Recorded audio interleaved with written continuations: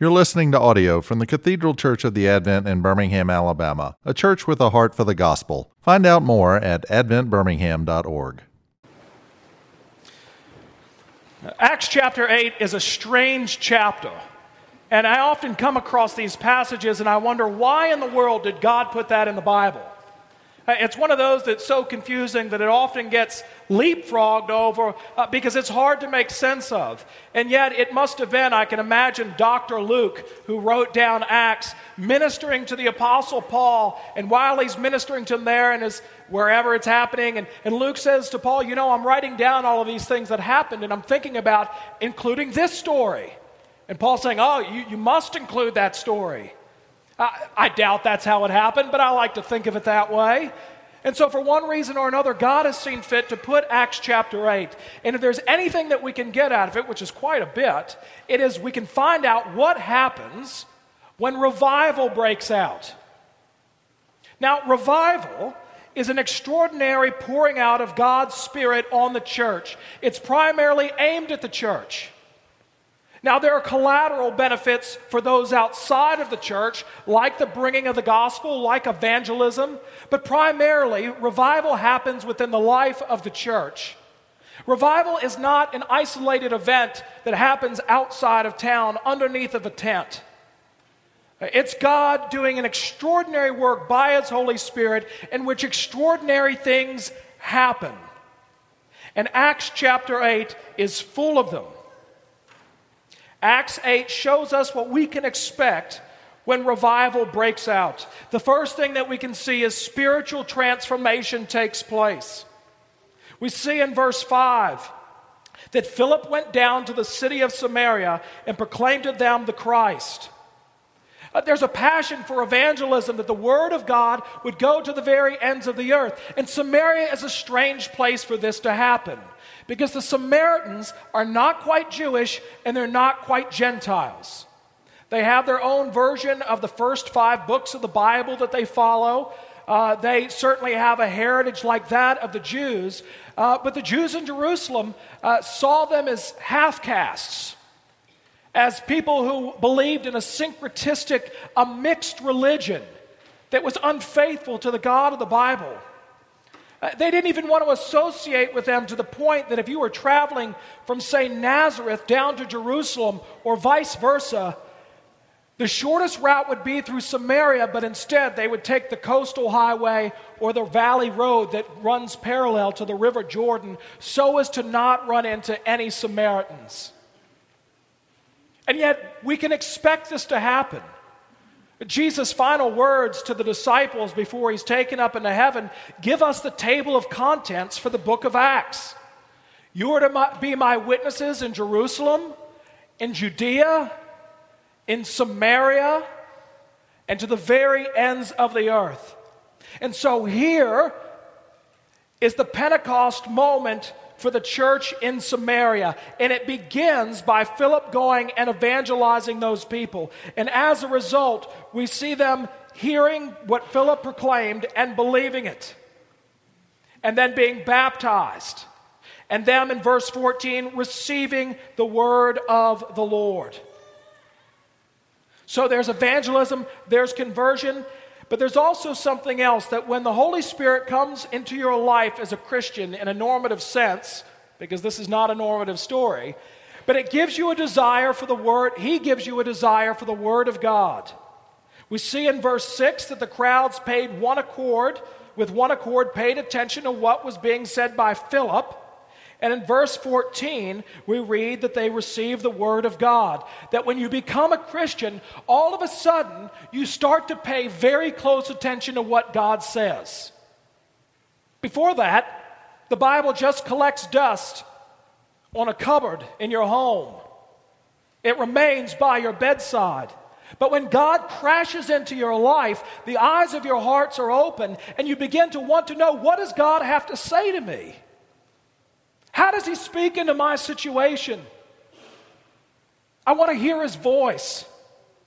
And so you begin to pay close attention to God's word. And then finally, on top of all of this, the great icing on the cake, verse 8, so there was much joy in that city. The joy of God is instilled in your heart, and you're overwhelmed with it. You see miraculous signs, but moreover, you're overwhelmed to know that the God of the universe cared so much about you that he sent his Son to die in your stead and was raised from the dead for you. And that's a joy that can never be shaken and never be taken away. So we see all of these wonderful things that we normally would identify with revival here in the Samaritan church. But there's also a grim side to revival. Because when God intervenes in the life of a church, we always see persecution. It's a guarantee. And we see persecution from within the church and from without. When revival happens in a church, the nuts show up. They just do. They come out of the woodwork. And it may be that they're simply attracted to what God is doing, especially if the revival is accompanied by miraculous signs. They might be there for the show. And they often will bring with themselves, and this is really what makes them a bit nutty, are strange and erroneous ideas concerning who Jesus Christ is and what he's done. And in Samaria, it's no different, because here is Simon the magician. And Simon shows up for all the wrong reasons. Now, it ought to make us tremble when we hear that the response to Simon is that your heart is not right before God. Because those of us who are redeemed ask the same question. My heart's not right before God, that's why I need a Savior. And yet, if you're a believer in the Lord Jesus Christ and you're putting your trust in him, your heart, because of Jesus' imputed righteousness to your life and that you've been clothed with Christ, actually means that your heart is right before God. Because when God the Father looks upon you, who does he actually look upon? He sees his Son, Jesus. And yet, looking at Simon, it's a different story. Because his heart is not right before God. Verse 13 tells us why he was baptized. Even Simon himself believed, and after being baptized, he continued with Philip, and seeing signs and great miracles performed, he was amazed. Now, the Bible tells us that Simon believed, but what did he believe? He believed that Jesus was the Messiah, the Son of God, the Savior of the world. But the Bible also says the devil believes that. And the reason why he was baptized, Luke tells us, is because of the signs and wonders. It was because of the miracle. He was attached to the sign rather than the person that it was pointing to. He was not putting his faith and trust and relying on the Lord Jesus Christ. In fact, he had a magical view of Christianity. He was only into Christianity as much as it gave to him. And that's understandable because Luke tells us that everybody paid attention to Simon. And then Philip came along and it says what? They started to pay attention to what was being said by Philip. And Simon must have thought, well, if you can't beat them, join them. I'm going to sign up to this. And he was held in high esteem. I mean, I wouldn't go so far as to say that he was a humble man, saying that he himself was somebody great. I don't know if you know this, but I'm a pretty big deal. Now, there's a strange thing that happens here. Because normally in the New Testament, well, really every other time in the New Testament, the Holy Spirit comes into the life of the believer when they put their trust in Christ. That's when it happens. But it didn't happen here. Why? Well, because of Acts 1:8. This is the Samaria Pentecost moment where the church of Jerusalem is coming to these half-caste Samaritans and saying, the Lord is with you. You're my brother, you're my sister. And so the apostles laid hands on them. They were filled with the Holy Spirit of God. And Simon says, I want that. And he begins to empty his pockets and says, whatever I have, I'm going to give it to you because this is my investment for a long-term future. If I can have that kind of power, then I can really be great. Not just in the eyes of the people, but objectively speaking. And Simon here demonstrates that you can be baptized with water and not with the Holy Spirit of God. That's what John the Baptist tells us in our gospel reading.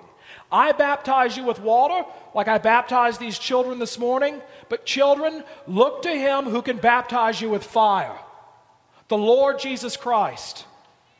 That is the baptism that we're talking about here in Acts.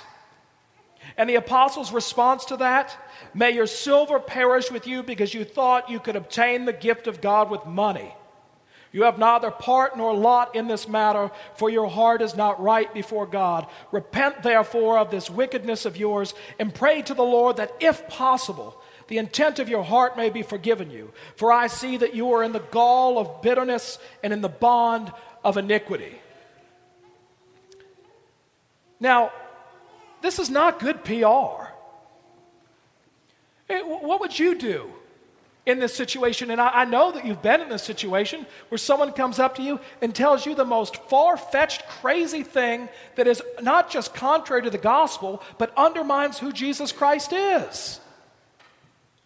And normally what my heart says to me is, don't drop the hammer, Andrew. Just kind of put your arm around them and bring them alongside and usher them in and say, well, we'll try to work this out. But why are the apostles so strong on this?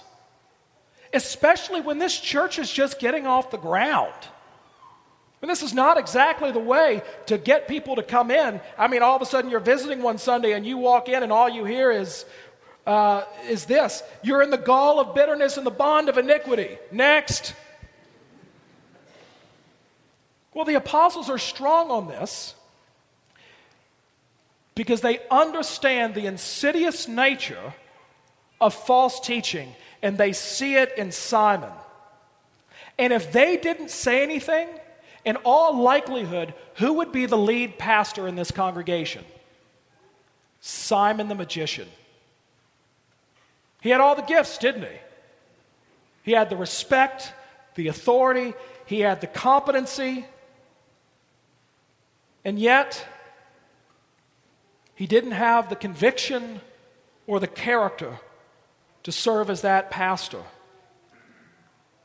You see, the threat from within the life of the church is actually greater than the threat from without. Because Satan only attacks in a church where God is working.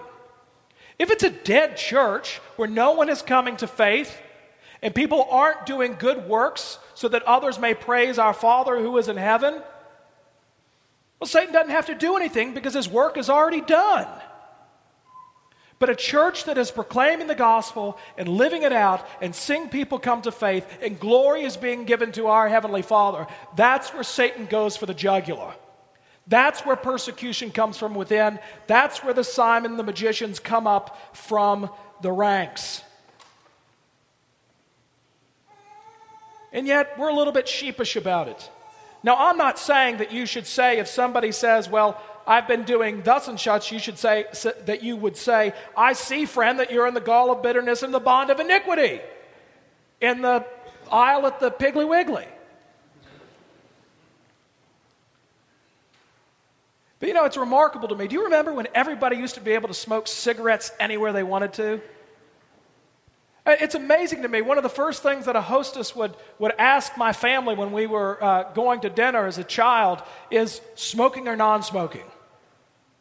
And then I can remember riding in an airplane, and you had a smoking section and a non-smoking section, as if it made any difference. And yet, we didn't think anything about it. Now, I read the other day in the paper, Gulf Shores is going to outlaw, if it hasn't already, outlaw smoking on the beach. And if you and I smell a cigarette within 50 yards, we're calling the police. We're disgusted. We turn on them with scorn and be like, you're ruining my life experience with your smoking. What happened in 30 years? Where we went from smoking, non-smoking. It always worries me, though, when you get on an airplane and you still see ashtrays, they're just welded shut. You wonder, how old is this plane? What would happen is we learned about secondhand smoke. Not only is smoking bad for the person that's doing it, we knew that, but secondhand smoke has the ability to harm, even kill, those who are exposed to it. And that's exactly how false teaching affects the life of God's church. It's like secondhand smoke. And where we'll absolutely fall down as hard as we possibly can on the smoker, we take that more seriously than we do the false teaching of God's Word. And yet I'm here to tell you that if anything ever false comes out of this pulpit, and I'm not talking about disagreements or an opinion of which the Bible is vague about, I'm talking about anybody that would undermine the lordship of Jesus Christ. I would hope that one of the clergy would stand up, even if it's me, and say, Andrew, you're wrong. And not let it go. Because too much is at stake. And the apostles were strong on this because the spiritual lives of the Samaritans was on the line. And so in the midst of revival, there's great persecution from within the life of the church, but there's also great persecution from the outside. It says in verse 4 that they were scattered and went about preaching the word of God. Why were they scattered? Because Stephen had just been killed, the first Christian martyr. And we see that Saul was ravaging the church and entering house after house, and he dragged off men and women and committed them to prison.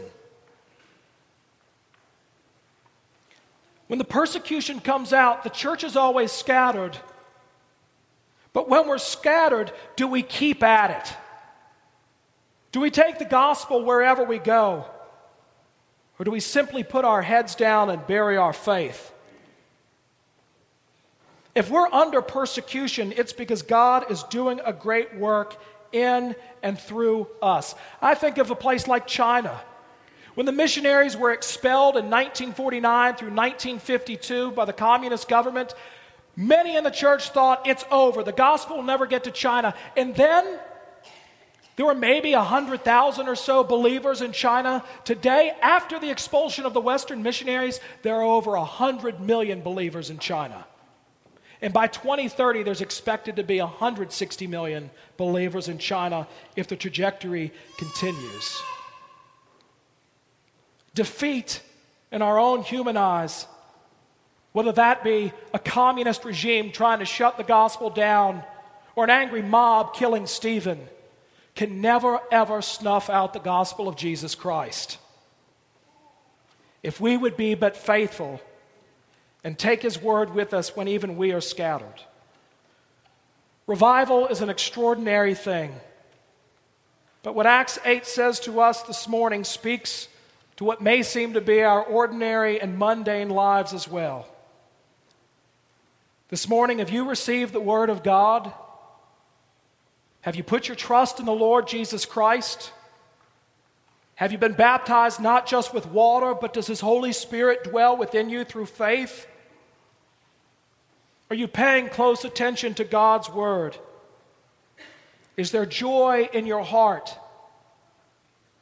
And are you putting your everything in the Lord Jesus Christ and looking to Him? Well, if we're praying for revival, it certainly cuts both ways.